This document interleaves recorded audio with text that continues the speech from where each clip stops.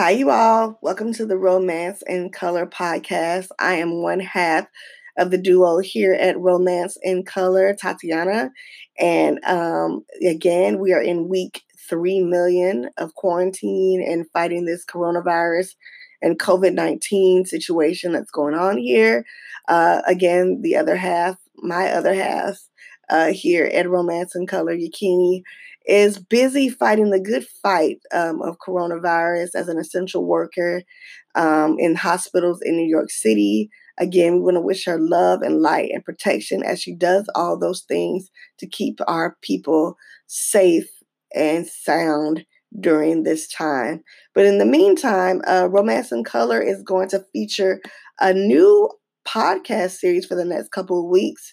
We're calling it Writing in Color, and we're going to have profiles and interviews with writers of color in many, many diverse backgrounds, and talking about the craft of writing, talking about writing romance, being an author of color in the industry, in the romance industry, and what it means to bring themselves fully and culturally into that space where representation just hasn't been there before. And this week, we're going to be featuring a great author, Gia DeCadenet. And before we get started talking about Gia, I want to give a recap of what we talked about last week in last week's episode, which was entitled Too Hot to Handle, a Sexless and for money. I think that's what I called it. I'm not quite sure. Go back, look at the podcast. I'm not sure. But we talked about Netflix's Too Hot to Handle with my husband, Jay. Netflix knows that they have us basically by the hair because we're here at home. There's nothing else to do but sit here and binge ridiculous things such as their reality TV offerings, which have been pretty good. So we talked about Too Hot to Handle.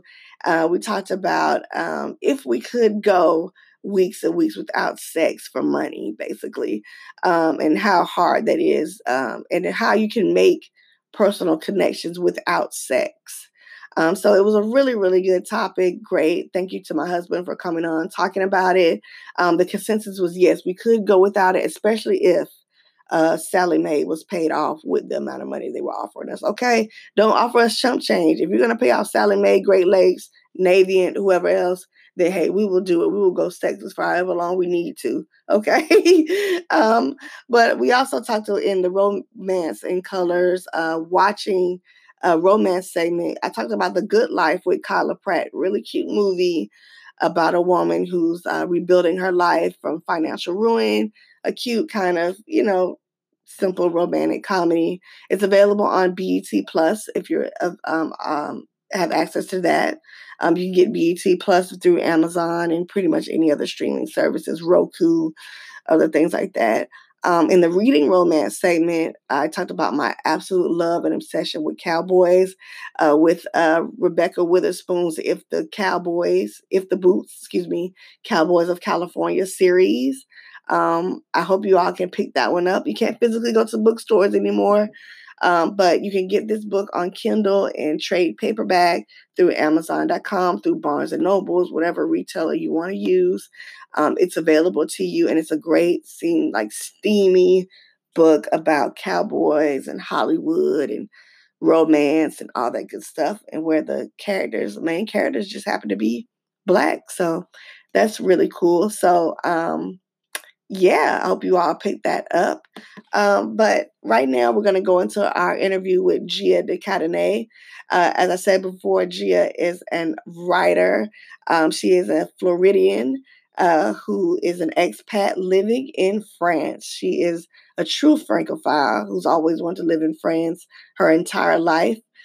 She moved in 2006 to get a master's degree in Paris, and after bumping into having a cute meet with a beautiful redheaded Frenchman, she has been there ever since. She's had the goal of becoming a published author for many years. And right now she is in the midst of the submission segment section of getting her writing out there into the mass market. And she's also been recently agented, so that's amazing. Her first manuscript was featured in 2017's Pitch Wars Mentorship Program. She went on to also become a finalist in the Maggie Awards for Excellence at the Georgia Romance Writers Association, as well as the Elevation of Love contest for the Cultural, Interracial, and Multicultural chapter of the Romance Writers of America. I, too, am members of both the Georgia Romance Writers Association and the Romance Writers Association of America's CIMA chapter.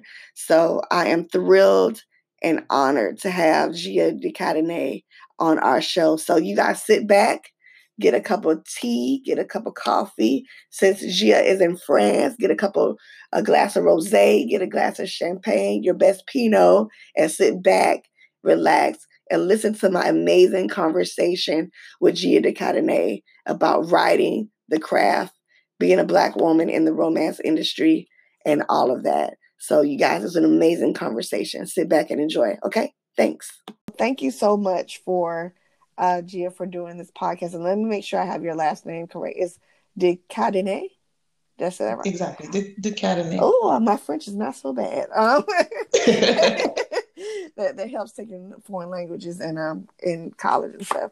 But thank you so much for joining the Romance in Color podcast, where we're doing a series about talking with authors of color and their work and getting started in the romance industry as a writer. I know for myself as a newbie, as a baby, as a writer in the industry, I always have questions, and I always want to know how writers write and how they craft things. Okay. So thank you so much for coming on. But I'm going to ask everybody the same first question. When did you fall in love with romance novels? That's my hat tip to Brown Sugar for anybody who's seen that movie.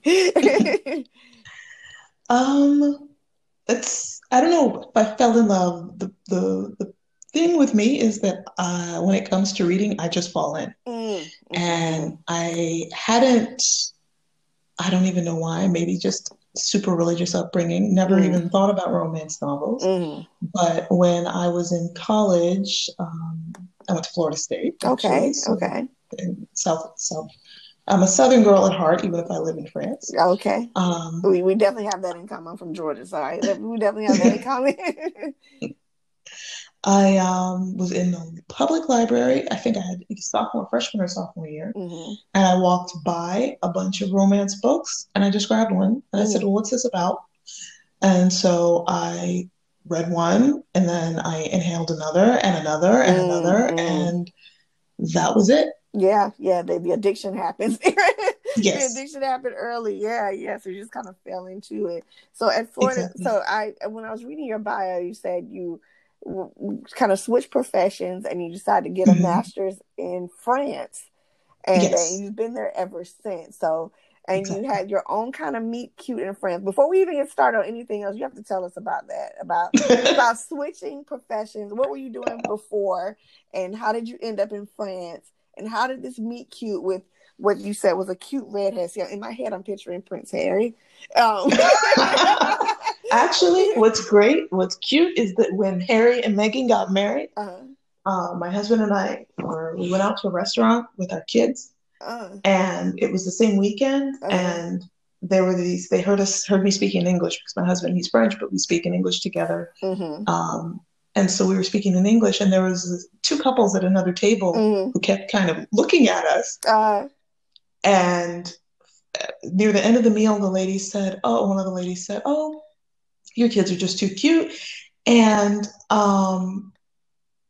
it's so nice to hear English." And we just think it's a wonderful thing. You know, you're American. I said, yeah. They're like, "Oh, Black Americans and redheaded European men." I'm like, exactly. Yeah. And so my husband goes, "Yeah, yesterday was a really big, difficult day for us, kind of stressful. But, today we're starting our honeymoon." Oh, and wow. I was like, "What are you even talking about?" I'm like, Prince Harry. Sorry, babe.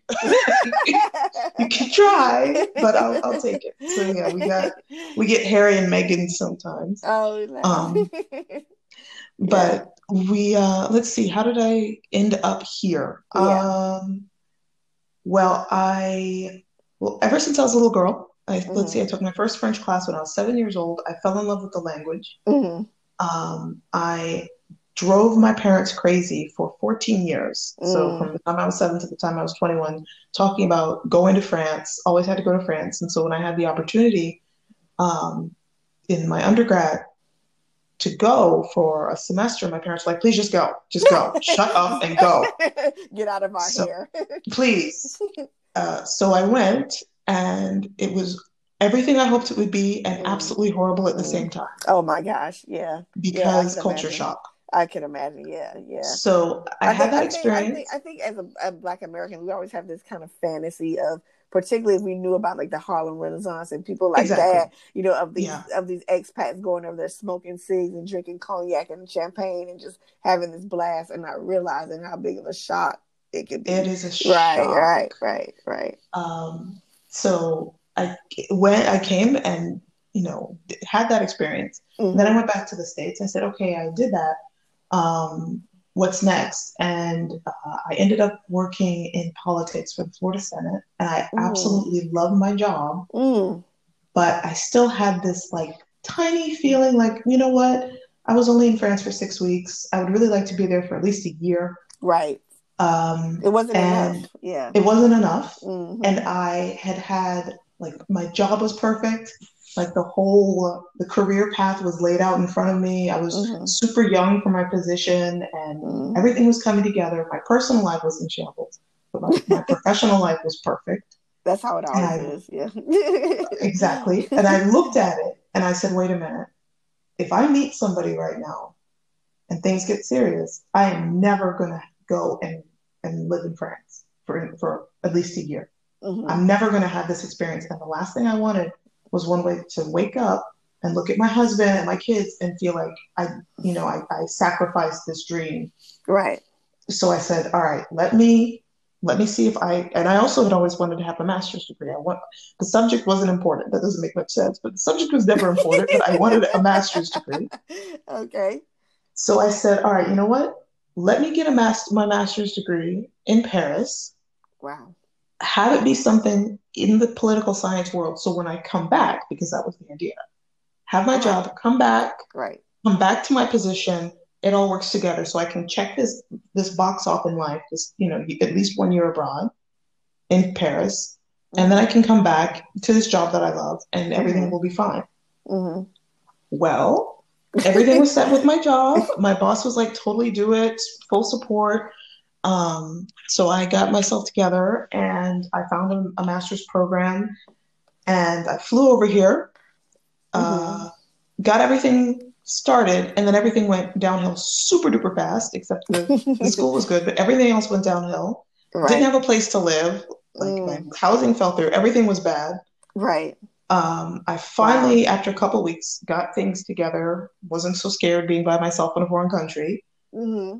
And so one night, because the problem was I didn't have a place to live. So I got this apartment. It's really hard to get a place to live on your own as a foreigner in France, or at least Wow. in Paris. And so I found an apartment Mm-hmm. and I turned on the TV, and there are these guys playing this game that looks like football, but they didn't Right. have any pads on. Rugby. Yeah, and they're killing each other. I'm like, what is this madness? But coming from, Florida State University, coming Football from school. Yeah. football school, Mm-hmm. Mm-hmm. I was like, okay, I can either sit here by myself and try to figure out this insanity with no pads on, or I can go to the English pub that I know is around the corner, the same pub that I went to when I came for the first time when I was just studying abroad, Mm-hmm. and I can get someone to explain this game to me. Right. So I can either sit here or I can go find. So I was like, let me go and be adventurous. Right. So I go to this pub by myself. By Mm-hmm. myself. I'm willing to say that. Wow. Wow. Well, the way I I can see it see is, that. I came to this, but I came to a country by myself. I can go That's to a true. pub. That's So true. I went That's by true. myself. I walk in, and I did not know that this was a huge match. This was like a bowl match. This was a huge, huge thing. Mm. So I go in and I make my way to the bar because if you're a woman by yourself, In that environment, you go to the bar, you make friends with the bartender because the bartender has it in their interest normally to make sure you're safe. There's a female bartender, a black lady. She's gorgeous with her beautiful hair. And so we're talking and everything's great. There's this older man next to me who's very happy to explain to the clueless American girl how this game worked, this rugby game.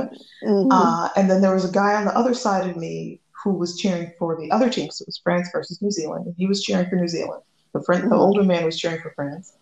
And so, of course, two rival teams, they're disagreeing with how to explain it. So I'm having a great time. I'm happy. I'm out, I'm out sitting in my little apartment. Everything is coming together. So then the game stops.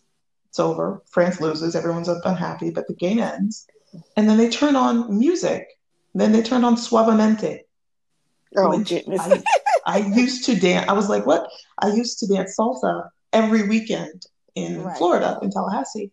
So I'm like, what? I'm in an English pub in Paris, and they're playing this song that I used to dance to all the time. How funny is that?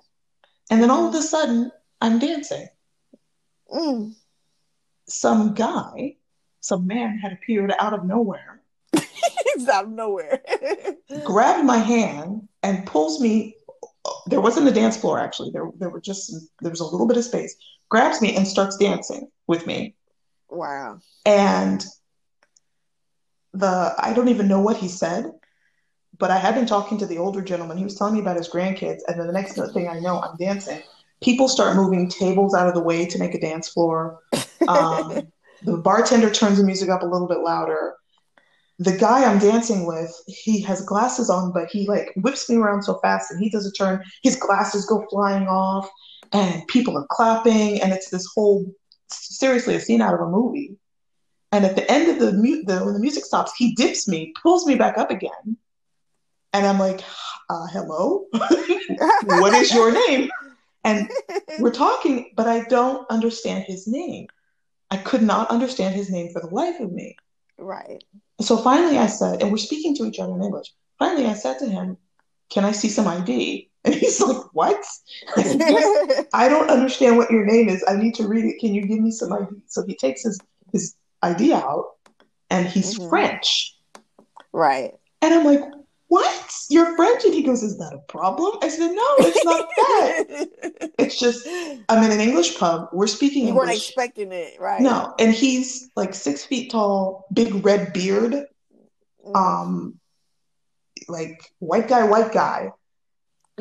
And he's speaking with a very British accent. Sorry, I thought you were, British at least. Maybe Irish, maybe English, I don't know. Right. So that's how we met. We just started dancing. Wow, that's amazing.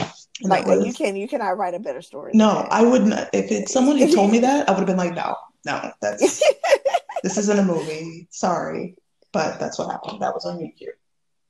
So after you had this amazing Meet Cute, and you decide, hey, I'm not coming back to the States. I'm going to stay here in France. What did you decide to do, professionally there? Because you were you didn't care what the master's degree was, even though you're political science. And we're working in politics in the U.S. and Florida. What did you decide to do? How did it translate to a career over in France? Because you got to make money. I mean, you can't just write, but you got to make money. No, that's not. Right. But, and then even being a writer wasn't even on my radar at the time. Right. So that wasn't even a thought. Okay. But one thing that's always in demand in France is English teachers. And I had no background teaching at all. None. But they always want native English speakers, which is logical. And because the British Isles are next door, there's a lot of people with British accents, but other English accents are in demand as well. They really want Americans, and South Africans, and Australians, just to have a variety of different accents. So while I was in school, I was working part-time as an English teacher for adults. I would go into, banks and financial offices and I worked in IBM and I worked in pharmaceutical companies giving one-on-one lessons in English. And I really for the first year, everything was just, hey, I'm having this life experience. This is great. I started dating my husband at that time, my now husband at that time. But for me, really the first year was just I don't know how long this is going to last, but I'm going to have fun because I'm still going to go back home afterwards. Right. Second year, I'm finishing my master's now. I'm looking, okay, what do I need to do? How can I, work, or am I going to stay, or am I going to go? And we weren't really sure. But another part, I guess, of the romance story was when it came time to decide if I was going to stay in France or go back to the United States, the question was for me, okay, can I see myself without this person? And every time I really sat and I thought about my life without him, I couldn't breathe. Oh gosh. So I said, okay, maybe this is important. This is too much. I am just sitting here like, let me take a sip of water. I'm sorry. It's just too much. But okay. Because I like breathing, I figure I should probably stay. I'm kind of attached to that, goodness. So I'll stay. But what we did was we didn't get married right away because of issues with visas and working papers and being able to stay in the country. We had a civil union because it's very common here to date and then have a civil union and then maybe get married after that. So that's what we did just to see. Because also I didn't want to get married just for that, just to have the papers to stay here. Papers, right. Because I didn't want to feel like for the rest of my life, if we stay married, am I always going to be wondering if that's why we got married, if he really loves me or what? So we did the civil union first. And then I tried to find a job and I fell flat on my face. Oh, gosh. I looked for a job apart from teaching English. I looked for a job in international relations, for the international politics, for a good year and a half. And it just wasn't coming together. But there is enough demand in teaching English that I was able to work. It wasn't what I wanted necessarily, but now, so it's been 13 years. I'm still a teacher. I'm a professor now. So. Oh, wow. Okay. It wasn't the plan, but it worked out. But it is what it is, right? We make plans and God laughs, they say. So, yes. I mean, this is the trajectory your life was supposed to go on. And so the balance of being a professor, teaching English in France, how do you balance your professional life and coming into writing and saying, hey, I think I want to write. I think I want to, write this romance. And how did you decide one day, hey, I'm, in the midst of all this, I'm going to start writing romance? Well, it was actually, before I came here, I had a kind of a bucket list of stuff that I would seemed my wildest dreams. I would and I thought I might like to write a book one day. As much as I love to read, I was like, oh, I'd like to write a book. I'd like to be a writer. But it was completely fantasy, completely never, not even if but I just would like to do that. And I said that to my husband several times, and he kind of got fed up, and he was like, well, just do it already. But I can't I have to work. He's like, yeah, you have to work, but you have to write because you talk about it a lot. You clearly need to do this. You need to do it, right? So as a professor, you don't have, you're not working 40 hours a week year round. When there's downtime, I kind of started just toying with a little story here or something there. I had an idea back in 2008. Yeah, I had an idea and I kind of wrote a little bit on it and I'd stop. But in more recent years, let's see, I really started getting serious about it, as crazy it is just to make things more difficult. Not until after I had kids, because why not? Yeah, why not? Before when I had some time and I could, for myself, that would have been way too easy to do it then. But it wasn't until I was home for my maternity leave after my son was born, so my second job, and my husband was like, are you gonna really finish a story? Finish something. Because I had so many little things I started. He's like, just finish something. So I was like, all right, let me try this. And what was good was I had really bad postpartum depression after my son was born. And the writing got me kind of out of the grind, the adjustment from going from my life before to my life now with my family. The writing was a good escape for me. So that's one thing that I would definitely say now is that writing, I find, feeds my soul. it's something I have to do. It wasn't until I kind of let myself take it seriously, because that was the other thing. And I imagine it might be that way for a lot of people. This isn't my income. This doesn't earn me money right this minute. So how can I justify spending time on it? But yeah, I definitely feel it's so funny you say that, and we have so much of that in common. And when you started talking about the postpartum depression, it was after I had my daughter, who was in the NICU for 64 days. Oh, she was 1 pound, 12 ounces when she was born. And when I did my oral defense when I was pregnant in December, which was so stressful. I had her a few weeks later in January, which I'm pretty sure all of that contributed to that. Okay. And I remember sitting there like, I don't want to do this anymore. I don't want to do this. Every time I was home on maternity leave, and every time I would get to the point of like, well, let me get my proposal together. Let me get my proposal for the defense. I could not write it, but I could write the romance stuff I had been working on off and on for like forever. And it made me feel so much better. Exactly.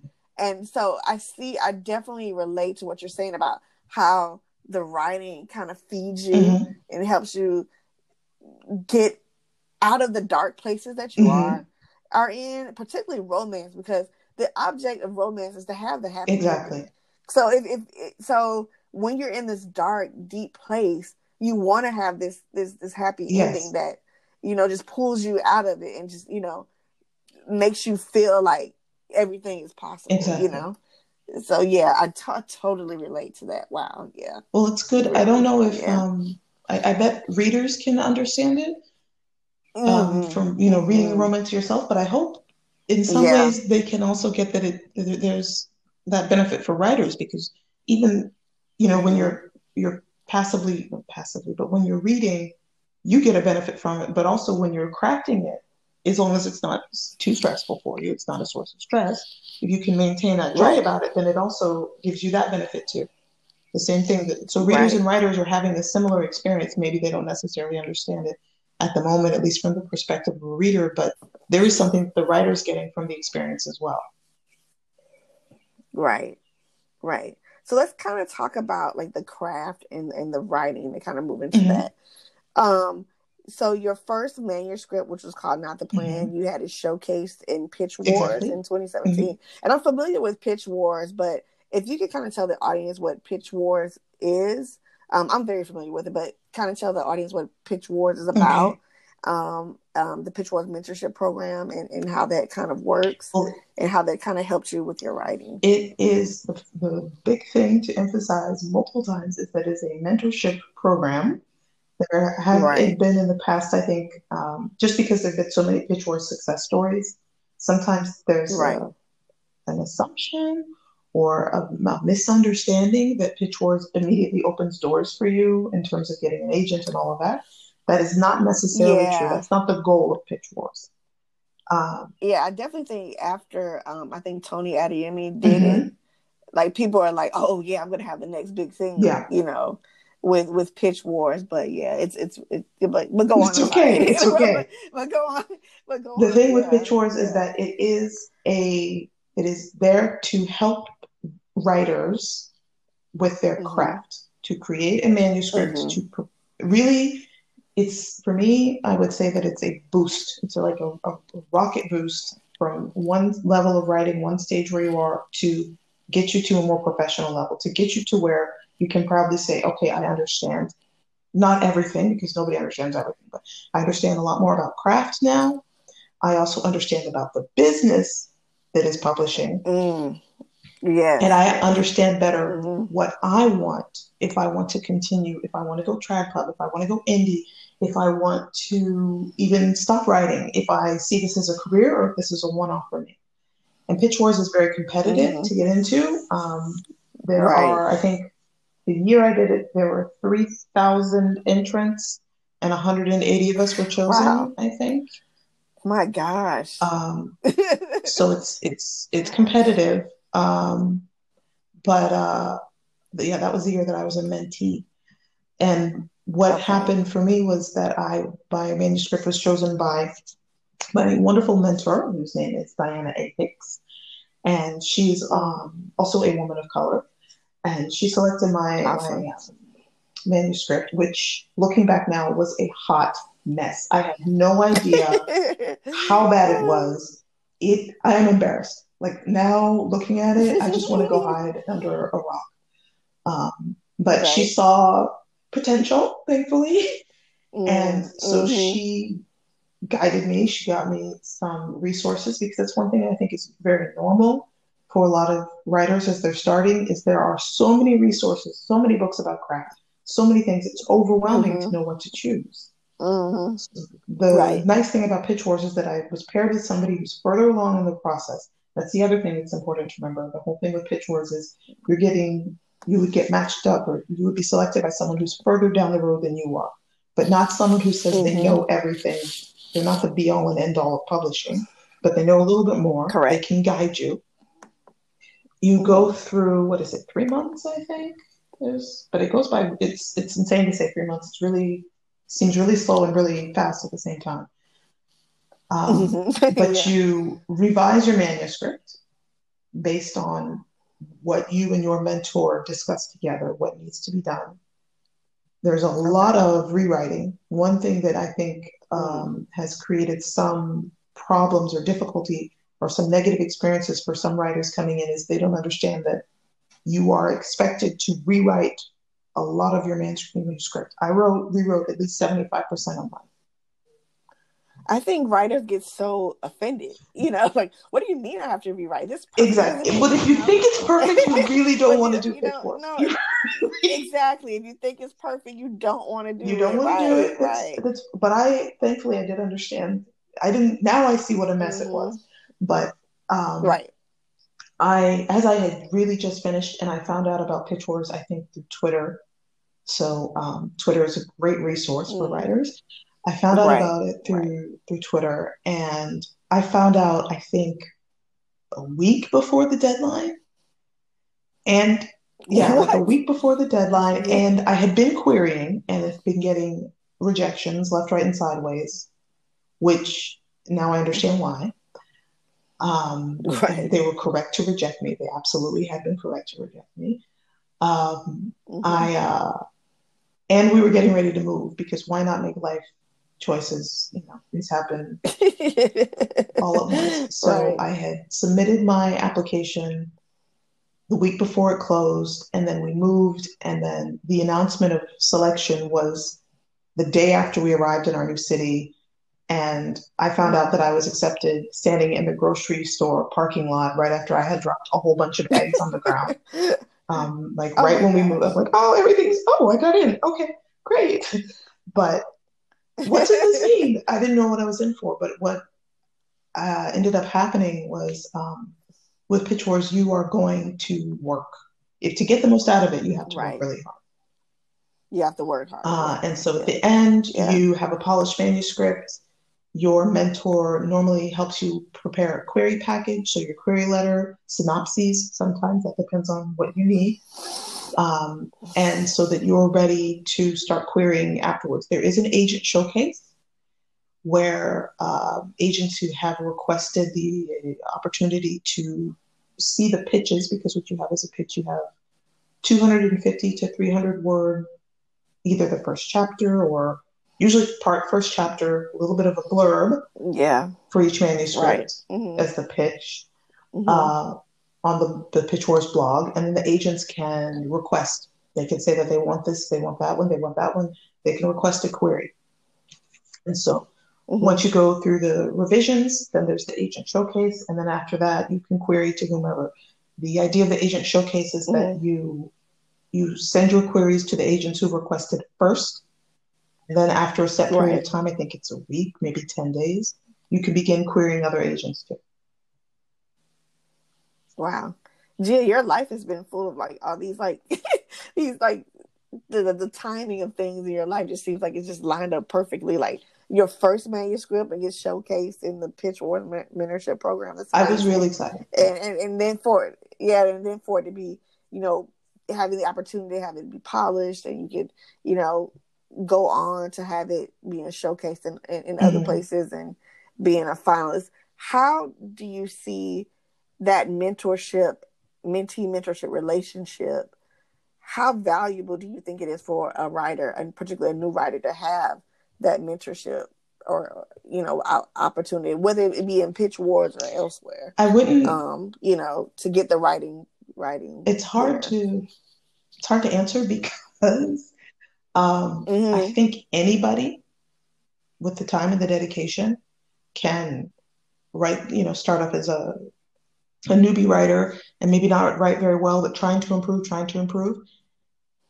and improve themselves, and can begin to query, get positive feedback or get feedback to suggestions, continue to improve their craft, continue to work on their manuscript or change to a different manuscript, but keep making progress, and eventually either decide to go the self-publishing route or to continue improving, querying to an agent, and then getting an agent, getting a contract. I can definitely say that those things are possible. But for me, the mentorship, instead of those things taking 3 years, the mentorship shortens it down to maybe 9 months. Wow. Maybe you could say it like that. Because, for example, though, I am agented, but I did not get my agent through Pitch Wars. Okay. I took another, let's see, oh my goodness. It took for the next year for me to get an agent. But the Pitch Wars experience and being able to polish what you have, definitely. Oh, that changed everything for me. That changed everything. Right. Because I know I would not have been ready without it. I would not have, not in that time period. Right. So now that you're agented, and I want to talk a little bit about agents, how, as when you were looking for an agent, like I remember I put out on Twitter that, agents have their wish list, but I feel like writers should also have a wish list in the type of agent that they want.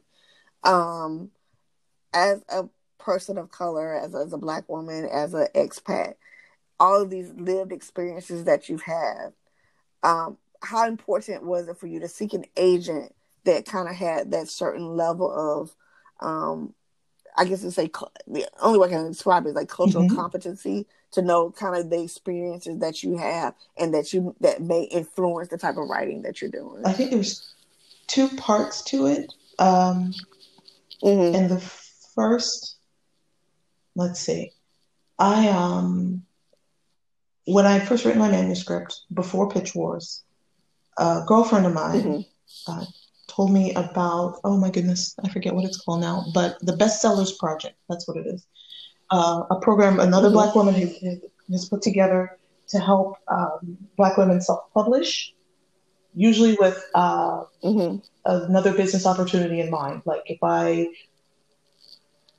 she walks you through, really gets you through how to self-publish. And not so much necessarily for fiction writers, but there are fiction writers, but also nonfiction writers.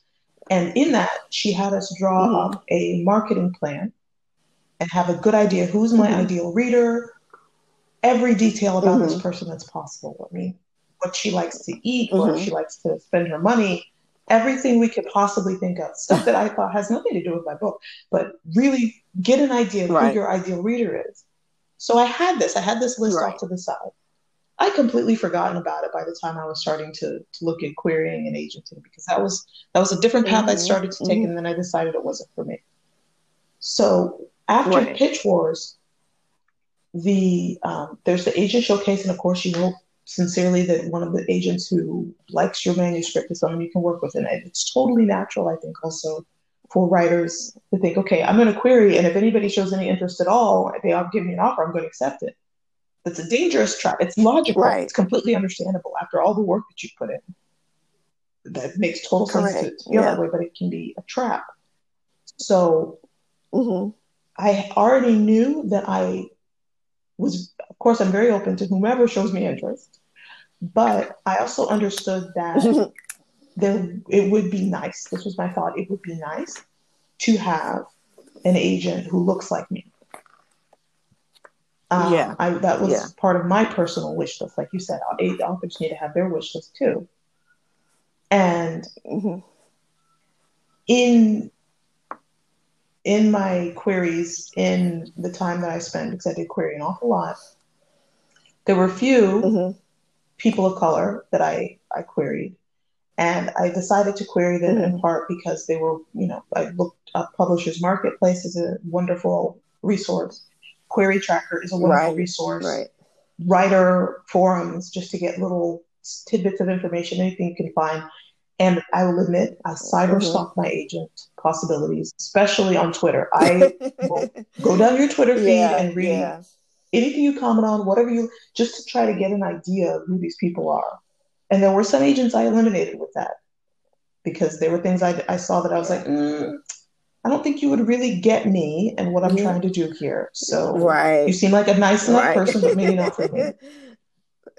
But I ended up with, I found my agent through DivPit. And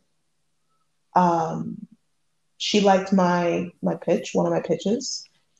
And I can talk about pitching. Pitching is a whole other skill set, but she liked one. I got help with that. She liked my pitch. And then I did some research on her. And she, as it turned out, fit almost every category that I had put on that list of what my ideal reader was. She was in the same age range. She had the same sort of travel profile. She had her background. She was a new agent, but she had the things that she spent her time on. Her volunteer work showed me that she was we were focused on the same sorts of things. I see. Okay. But the fact that I already had that list of who my ideal reader was helped me out, because I could say, well, wait a minute. If this is the sort of person I already wanted to talk to, this is definitely the sort of person I want to work with. And the fact that she looks like me is it just helps. But then that also means that there's almost a shorthand between us. There's so many things I don't have to say to her because she just knows. They just get it. Right. I had a friend, who also was a writer, and she said she tried to explain something like wave caps to like her agent. Like, what is that? Like, what is a wave cap? I was like, see, there are little like cultural things that like you try to explain them to people, and you're like, I don't want to have to explain those things, But that's I definitely get what you're saying about that. There's no, go ahead. Oh, it's horrible. I don't remember what it's called now, but there is a website with a collection of POC agents, and there's more and more attempts now to get agents who you don't have to worry about that. You don't have to sit there and think, am I going to have to explain what a wave cap is? Am I going to have to explain, if I say that my heroine was at home with Reconstructor on her head while she was checking her email, I don't have to, I'm not going to then have someone say something to me. Or there'll also be that an agent who will understand any sort of microaggression. They won't say, oh, isn't your character taking it? She's getting too upset about something. No, I don't have to worry about having that conversation with my agent. Because she knows what that microaggression is already. She has lived that. Right.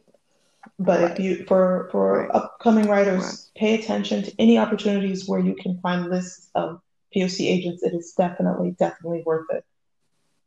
You need that person in your corner. Okay. Yeah. Yeah, because the agent is the person that's not supposed to fight you. They're supposed to fight for you, basically, and really uplift your writing and getting it out there to like a broader audience of people that may, not just other women of color that you want to appeal to, if that's what your writing is, if you want your writing to appeal to other women of color, but just a broader audience where, these whatever ideas or things that you're trying to talk about can relate to people on, every different level.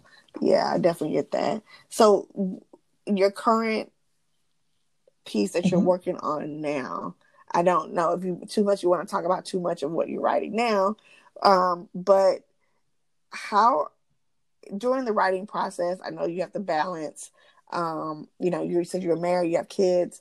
How are you able to balance your personal life and with the rigors of a writing schedule and deadlines?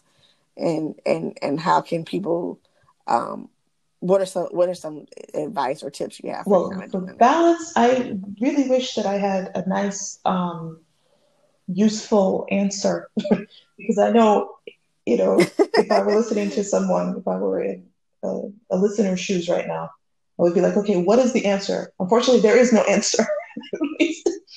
For me, There's no it's answer. not. I have to say that Yeah.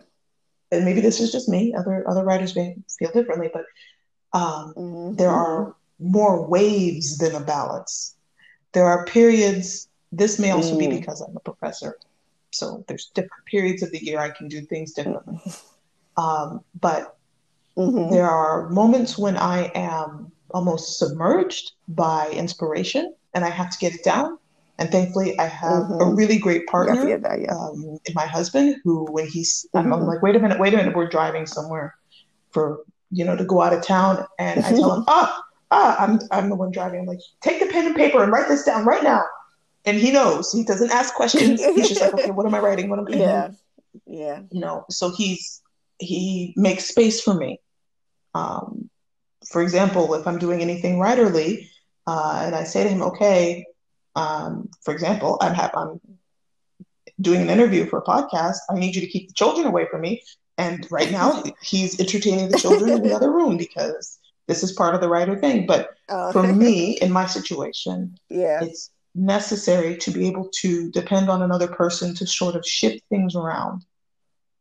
And if not necessarily, even if we didn't have as many responsibilities, if we didn't have kids, just to be able to say to him, okay, listen, this is my job right now. I do have to treat it like a job. It doesn't act like a job in the sense that it's a 9 to 5, but when I'm doing this, that's what I'm doing. And it's not a time where I can also be washing dishes or folding clothes or running here, running there.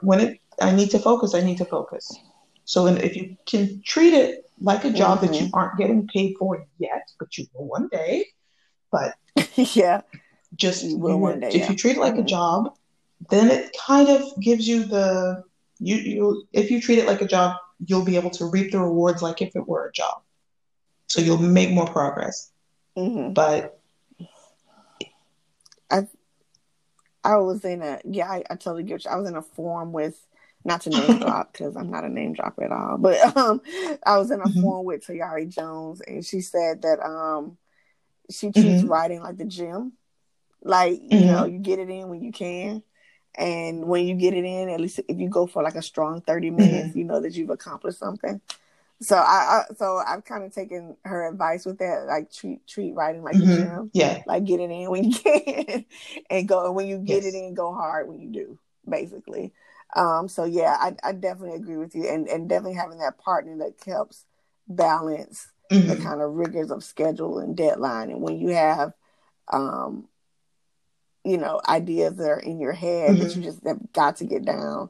I think just kind of, for me, I go in, I get like in the bathroom, like we have, the bathroom with just the toilet and just the water closet, as they call it, and just close the door and just get my pen and pad or even take my laptop in and just am able to put some stuff down. That's the time that I'm like really, really focused, and I can like really break through stuff, like when I have writer's block, for example. And I just can't, I don't know how to get over it. I'll just take that laptop in there and just, okay, let me sit with it for a minute and just, and where it's quiet, nobody's going to bother me. And those are oftentimes I kind of break through that. So when you get stuff like writer's block, how do you break through those type of like challenging moments? Is having that schedule and that quiet time? I think you touched on, at least, or in my opinion, you touched on something super important, that quiet moment. You close yourself away, and you can really focus. I can with what you were talking about, it being like the gym, yes, there definitely is this feeling of when you can get it in. But if you can, if you can create a schedule, for example, part of the year I can write from 9 a.m. to 1 p.m. because I'm not teaching at that time, and the afternoons I'm blocked. But in the morning, when I can, if I can do it, sometimes I'm very fortunate. I can do it 4 days a week. Sometimes I can do it 2. But if I can sit and write it from 9 to 1, and I can make it a habit, even when I have writer's block, that's okay. Because something that I loved in Stephen King's book on writing, he talks about the muse being, great book. I think he said his muse is like an old guy smoking a cigar or something like that. But he said that if you show up to where you're supposed to be, you show up to your job of writing, the muse will show up too. So that's the thing with writer's block for me. There's been plenty of times that I'm stuck. I'm like, okay, let me go, sit in my chair, sit in front of my computer where I usually do, have my cup of coffee, do the routine to get the pump kind of started, and then just write. One thing I think that is hugely important with writer's block is that all words are good words. So even if it doesn't make any sense, even if you're just putting it onto the page, get it out. Even if it, that's for the editor to trim down. That's not for you to like figure it out right. There's that. There's also just the fact in my first manuscript, I wrote the whole thing. I ended up writing for this first manuscript. All total, I probably wrote 120,000 words to get 80,000. So I ended up, but I ended up with these, you have all these scenes you don't want to cut because you love the scene. It worked really well. But at the end of the day, it doesn't fit. So don't throw it away. Never throw anything away. But I save it. Never throw anything away. And as it turns out, in the second manuscript, the one that we are going to go on, it goes on submission next week. Yeah, it goes on submission next week. Awesome. There was a scene I got stuck. Starting, it was moving from a high tension moment into a love scene, and I couldn't make the transition. And nothing, there was this huge block there. Nothing I was writing was making sense to me. And then I remembered a scene that I had written for the previous manuscript, and I realized, wait a minute, if I shift this over here, these two stories have nothing to do with each other. Shift this over here. And I changed this around a little bit, and I had my scene. Now, let's see. Wow. Okay. 2 years had passed between the time I wrote it and the time I was able to put it into something else, to use it. But it was there, and I was sitting there in my spot in front of the computer with my cup of coffee, like always. The muse showed up. It wasn't what I expected, but the muse did show up. Got me past that writer's block. Yeah. And you were saying from like the high tension to, that because those are often things that happen in romance novels. Are those some of the hardest scenes for you to write? Like something that's going from like a high tension, high like volatile scene to not volatile meaning like maybe confrontational to maybe something that's a little more nuanced as far as like a romance scene or a love scene is concerned? Are those like the hardest transitions or things to write in books for you or in manuscripts for you or is there something else? It depends. One criticism I had justly from my critique partners, they're absolutely right, and my agent. I'd finished the second manuscript and something was just off. I couldn't figure out what it was. Something just didn't feel right. I finished their story, but I was just like meh about it. So I sent it to my critique partners, and my agent wanted to see it too. I was like, "Are you sure you're ready to see it?" She goes, "Send it along, I'll help." So I sent it to her too, and she got back to me and she was like, "Nothing happens. There's no conflict." And really, my problem was I get so kind of emotionally tied up in my characters that I don't want bad things to happen to them. I just want everybody to hold hands and be in love and everything is fine. So my problem is I guess I'm the opposite. I'm the opposite. I always want conflict. I was like, I need the conflict so you can make up. I need the I didn't want any tension. I didn't want, and my critique partners came back sweet as they were and said the same thing. They're like, "Is this just a slice of life story? I thought that there was other stuff." Or what I thought was conflict wasn't strong enough. So my problem is getting a good balance of conflict. And it's also because I ran into that problem because I was not using all my craft tools. I was just kind of free flowing, writing the thing off the seat of my pants. And I wasn't, I didn't go through and use my craft tools in terms of generating conflict or maintaining tension. But part of it is I have to, that's one thing that I have to do, is that I just have to write the story and then I have to come back and apply the tools. I'm not someone who can really plot. Do you think that's like a common trap for writers, like when they don't apply like all their tools, or they don't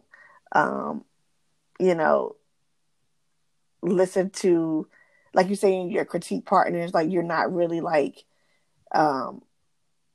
giving credence to what they're saying as far as, hey, that scene could be a little stronger, there needs to be a little more tension there. Do you think those are traps for writers, especially when you're talking about like tools? Like you have the tools to do this, what needs to be done, but I don't know, I guess new writers or aspiring writers sometimes can be a little, I guess, arrogant with what they're writing, and don't want to be hurt by feedback, I guess. Well, it's your baby, particularly when you don't want to kind of throw your baby out there to be judged. But I think one thing that would help any new writer, is to begin to understand it. But first, if you can't maybe emotionally accept it, just tell yourself until you can believe it that this,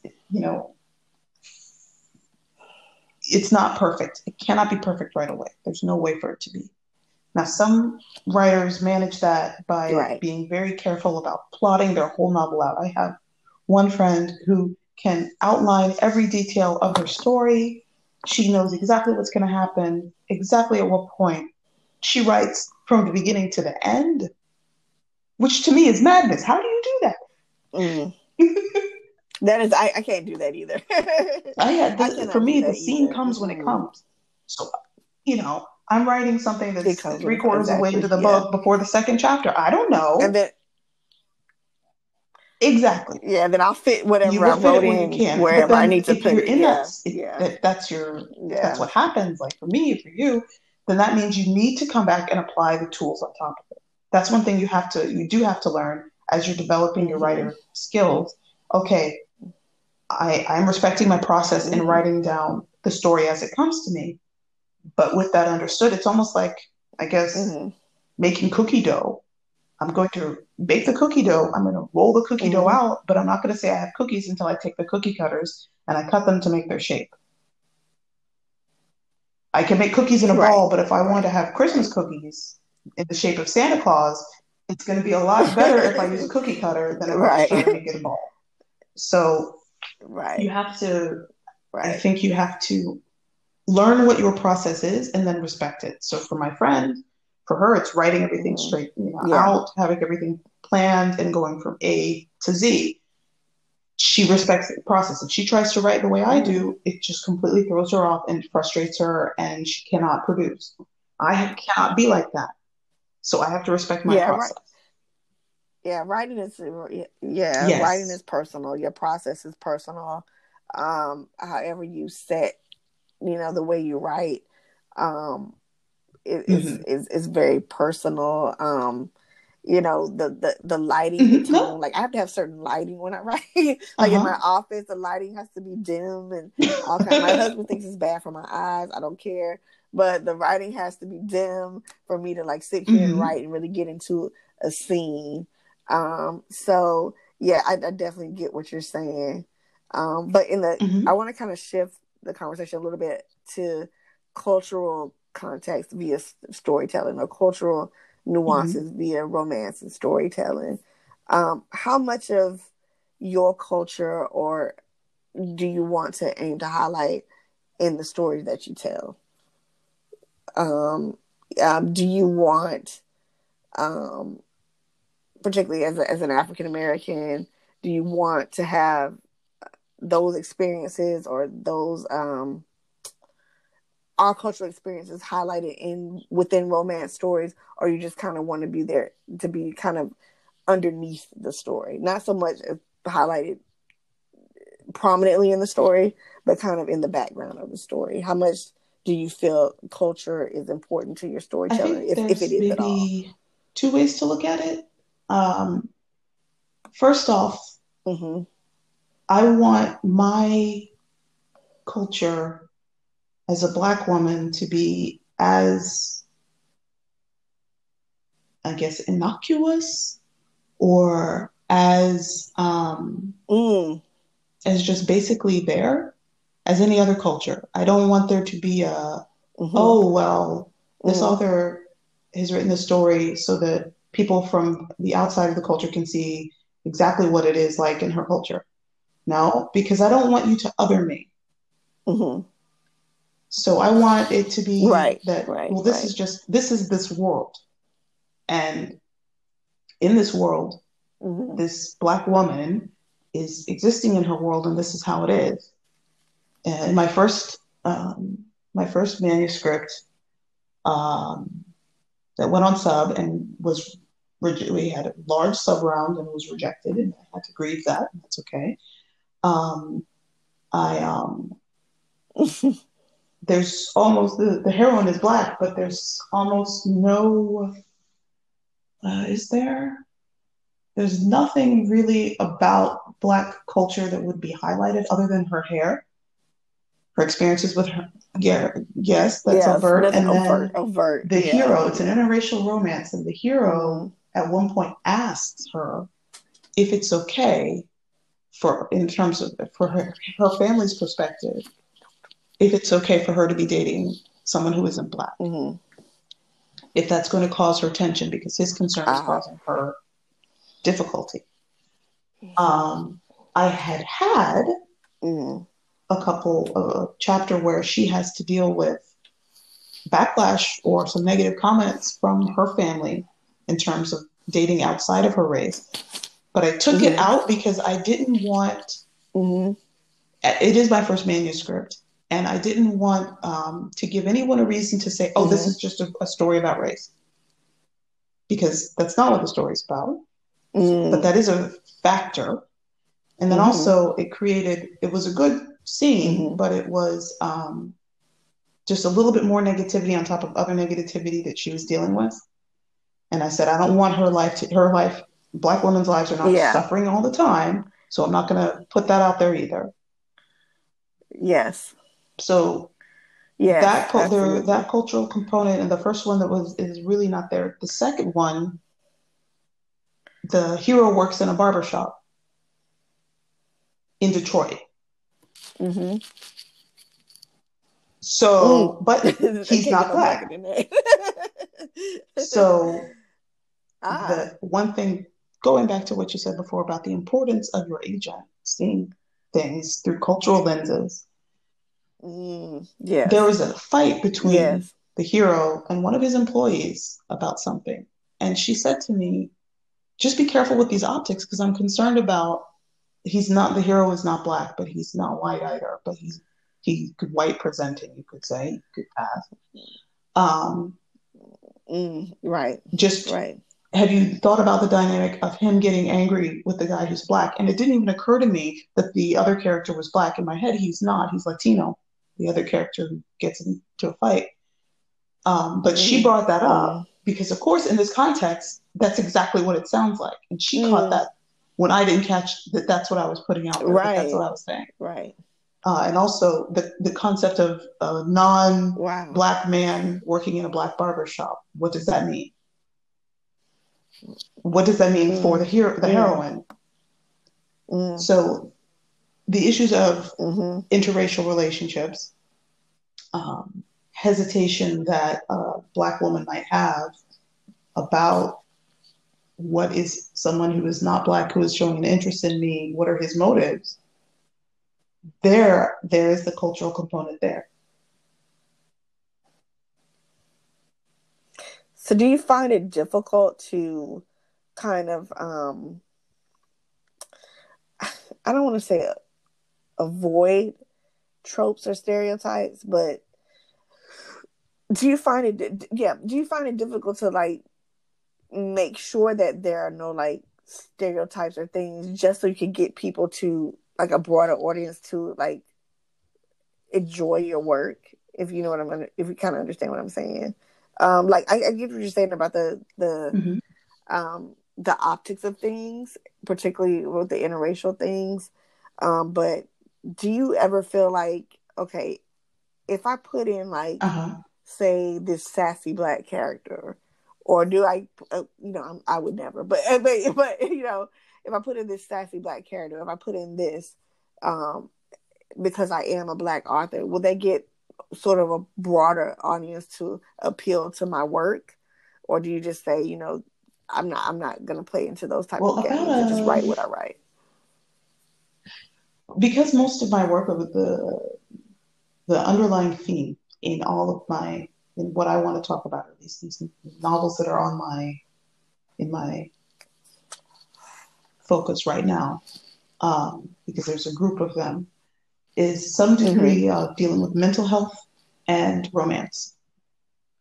And I'm so focused on the mental health aspect that I'm going to fall into, certainly have certain characters that might, again, my agent, Saved by Behind, I didn't catch this. I happen to have one of the best friends of my heroine in my first novel, my first manuscript. Her best friend is gay. It's a gay man. And he was based on a real like person, a friend of mine. But I kind of forgot about the gay best friend trope because I was thinking about my friend. I wasn't thinking about right. So again, important thing about having an agent who is very aware of some of the tropes that are out there and things. She said, well, can you make him more well-rounded? Give him something else. Don't make him not be gay. Let's not run away from it. Make him more fleshed out as a character. And actually it ended up being quite fun. Yeah. So between her and then with my critique partners, anytime there have been sort of opportunities where something could become too much of a stereotype, it's been brought to my attention or I've been able to respond to it. But that's also why it's important to have an agent who they're looking out for you, but also to have critique partners because they'll see something that you didn't catch. You may not think of it as a trope or you're not trying to maybe avoid it. Yeah. Because you just write the story and it comes and it's just, whoop, that's what happens. That's the way it comes out. But you're too close to it now to catch those things because you're trying to write a story. For me, the concern I have about reaching a broader audience is more that I want the mental health aspect to be something that everyone can kind of connect to. That's what's being highlighted. That's the main thing. Highlighted first and foremost. And then after that, I'm going to have lots of blind spots. So that's why it's important to have that support to catch me before I run too far. You mentioned critique partners. I'm familiar, but how can a writer find like a particular new writer who's starting out find critique partners? And when should they seek critique partners? Is it when the manuscript is completely done, or do some people have critique partners as they go along, chapter by chapter, section by section? What do you think is the best way to kind of go about finding critique partners? I had heard about critique partners when I was first beginning to put my toes in the world of writing forums and things like that. Very, very beginning. But I didn't know how to get them. And I'm actually an introverted person, pretty much. I don't really approach that often. So I was nervous about that. Trying to make writer friends. Yeah. But the way I ended up with mine was through Pitch Wars. Because the mentees have a Facebook group and they get to know each other and can talk about things and you end up kind of making sort of friends there and trading pages. I would advise a new author, when you're first writing your very first manuscript, I would wait until it's done. Then maybe either through contests that you participate in or any opportunity through Twitter, because I think sometimes there's a CP match, a critique partner match hashtag that happens sometimes. You try to, or I think forums will be a good place to look for critique partners. Try to get a critique partner when you have a finished manuscript so you have something to exchange. And it's like making friends for anything. You don't have to necessarily exchange everything right away. Part of what's nerve-wracking or frightening can be also the fact that you don't maybe know if you trust this person yet. So trade a few pages, but make sure that you know what your manuscript is, that it is what you want it to be. That's why I say wait until you're finished, and then maybe just trade a couple pages. But if the relationship works, you don't want them to say, okay, in 2 months I'll give you another chapter. You want to have as much ready as possible, and then you can see. It's hard to. I understand it's hard to build the bonds of trust. It totally is. But I got mine through Pitch Wars, and then I have kind of a small group. There's only 4 of us in this group, and then another one through. I forget how I got her. I got another one. I don't remember how we became friends. But what has worked well now, because I have built a relationship with these people, I will send them a chapter, or we'll share with each other when we get through a good writing spree. We're like, oh, look, I just finished this part on in this story. What do you think of this? Or read this? Or one day I was writing a completely different story, and the characters decided that was the moment. The heroine decided that was the moment to say that she was still in love with the hero. I wasn't ready for that. And so I sent it to my partners. I'm like, look at this, what happened today. They didn't tell me they were going to do this. And they're like, what? That's not what we thought was going to happen. And then what's nice about that, though, is once you've built that relationship and you're working on something, you have a little idea that pops out, you write it down, blah, blah, blah. Now, when you maybe are getting into something else or you're losing momentum, your critique partner might say, hey, I'm still waiting to hear about the next part in the thing that you sent last month. Like I have one critique partner who she had her first book came out, and she was working on another little side project, and she was sharing the side project with us. And then she stopped, and I'm kind of mad because I need more. Exactly. I am. You want to know what happens, yeah. I don't want to bug her. Don't want to, put any pressure on her. But when she is ready, she's mentioned something in passing about writing a little more about them. I'm like, I'm ready whenever you're ready. Send it. So your critique partners will also encourage you. It's not just to say, it's not a beta reader, because that's different. A critique partner is meant to be a partner to help you for a period of time, someone you can go back to.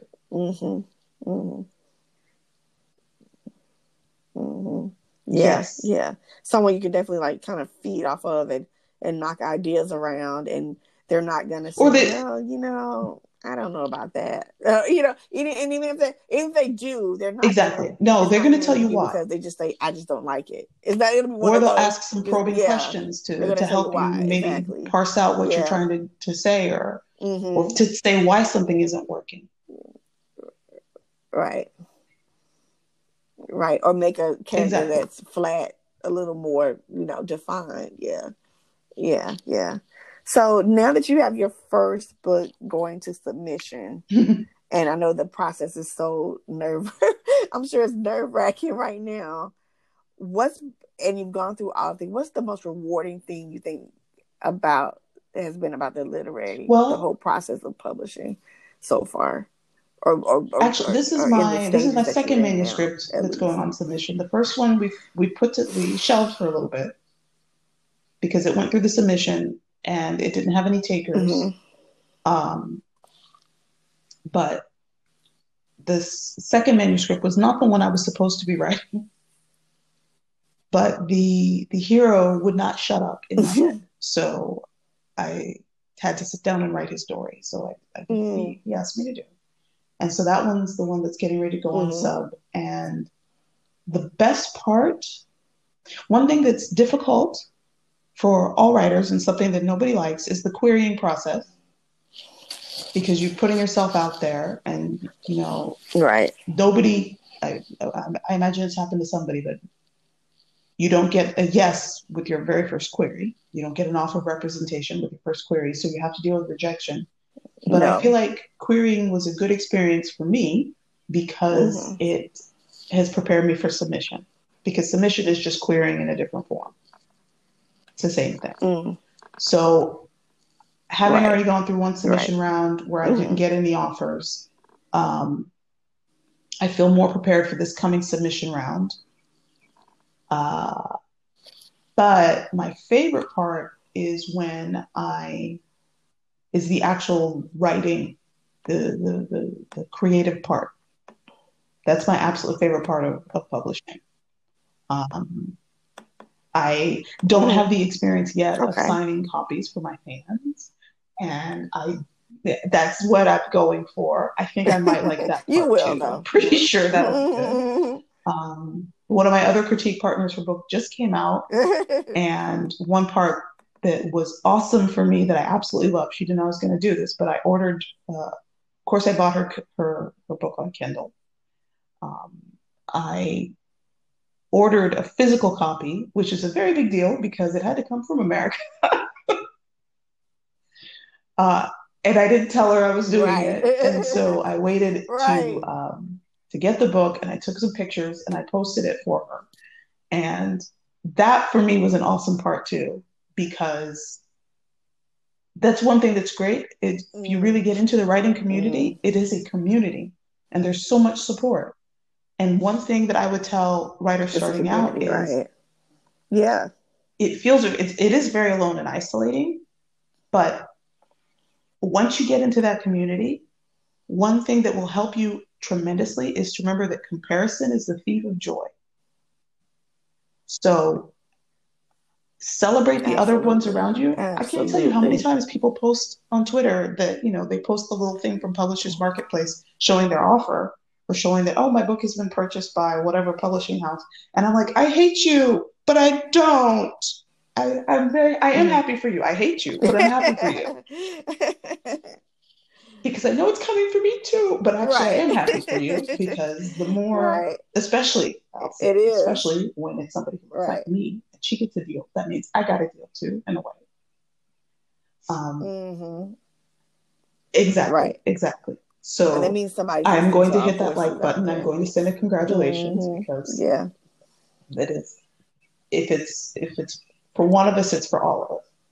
But she, my girlfriend was so cute, and I sent her a picture of her book on my shelf.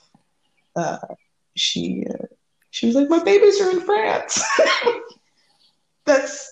I can't wait for the day that someone can say that about my books too. And I know I'm going to love that part, but I love also the writing support. It would be great if it were my book in my hands, but it was for me just as good. This, having my friend's book in my hands, was great too. Also, I will admit, it was really great to flip back to the acknowledgments and see my name in the book. That felt good too. Yeah. That is nice. That is nice. Yeah. So, Gia, the last part of our interview, and we've talked seems like a short amount of time, but really not.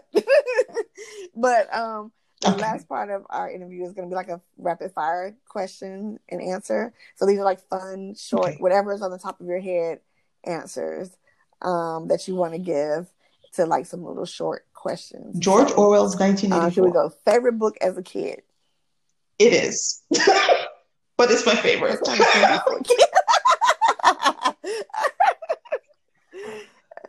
Do you like writing? Do I like writing or do I like reading? I like reading villains. I like writing villains, villains who are secretly heroes. That makes sense. Love scenes or dramatic arguments? I cannot choose a book to movie. Because to me, they're two different. I'm always disappointed. Always disappointed when you move from a book to a movie. So I can't even compare them. I heard, I think it was, who was it recently? I can't remember, but I think it was Jonathan Reynolds. I think he said that you have to keep in mind that the mediums are different. So we just gotta like, yes, just it is what it is. Just don't change the race and characters. Basically, my little corner desk in my room. To write.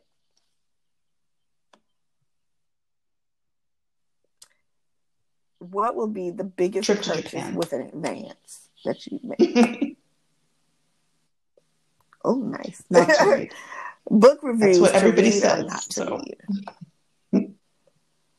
The last Passion and Ink by Nina last Simone. romance novel you read. Only if it's music. Does it help you write? Electronic study music. Yes. Okay.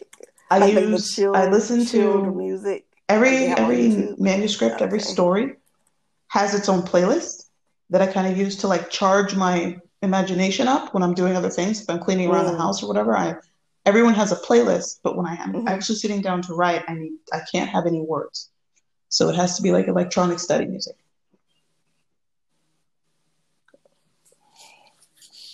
Yes. Okay. I get that, like the chill cow and stuff. I listen to Hunger Games. Book you wish you would have written. Oh, that's a good one. Hubris. Your favorite word to use in your writing? Hubris. Okay. If your book did become a movie, who would you want to play the lead? He's a French actor. He's nice to look at. I'm not saying it that way. He could be on Thirst Aid. Yes. Yes. Thirst Aid Kit. Oh yeah. I can see that. Where do you see romance novels going? I see them going the way society seems to be, or at least the reading part of society seems to be. More diversity diversity being an expectation. Not like right now, oh, here's the new thing. No, this is what we're doing. And we need to have more of this. Right. Okay. And finally, when it's all said and done, I want them to see themselves. I want them to say, oh, I'm not the only one.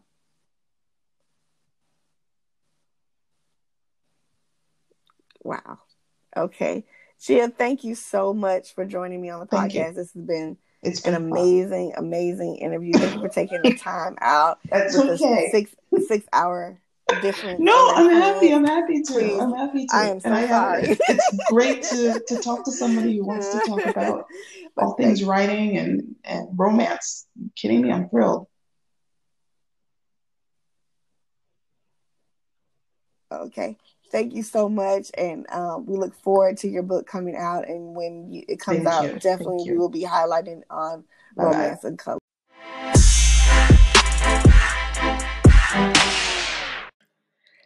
Thank you so much to Gia DeCadenet for that interview. I could talk to her all night. But she's over in France and there's a 6 hour difference. So I did not want to keep her up that long. But I could talk to her all night about writing and craft. So thank you so much for your generosity. Thank you for your openness. Thank you for allowing me to interview you. This was absolutely amazing. You can find Gia on social media on Twitter at Gia_DeCadenet. That's DECADENET. And on Instagram at Gia GIA_DECAD, Decad. You can also find out what she's writing, her process, and everything going on with her life on her website at GiaDeCadenet.com. Again, thank you, Gia, so much for the interview. In this week's Watching Romance, I thought I would give Amazon a go. I've been looking at things on Amazon a lot lately. And so I came across a movie that came out, I think 2016 or 17, but it's called Kinky, and it's starring Robert Richard and Dawn Richards from Dirty Money. I don't know if you all remember Dirty Money. Didi had Dirty Money, but she was one of the singers in Dirty Money. Now she's taken her singing prowess along with adding some acting to the resume as well. But she stars along Robert Richard as a woman who is really into BDSM, and she brings basically Robert Richard along for the ride in their whole kind of relationship. It's sort of billed as, I think I remember when it came out, it was sort of billed as a black version of 50 Shades of Grey. You all, I can't really say it's a black version of 50 Shades of Grey, given that even though 50 Shades of Grey had a really thin plot, it had much better character development, I will say.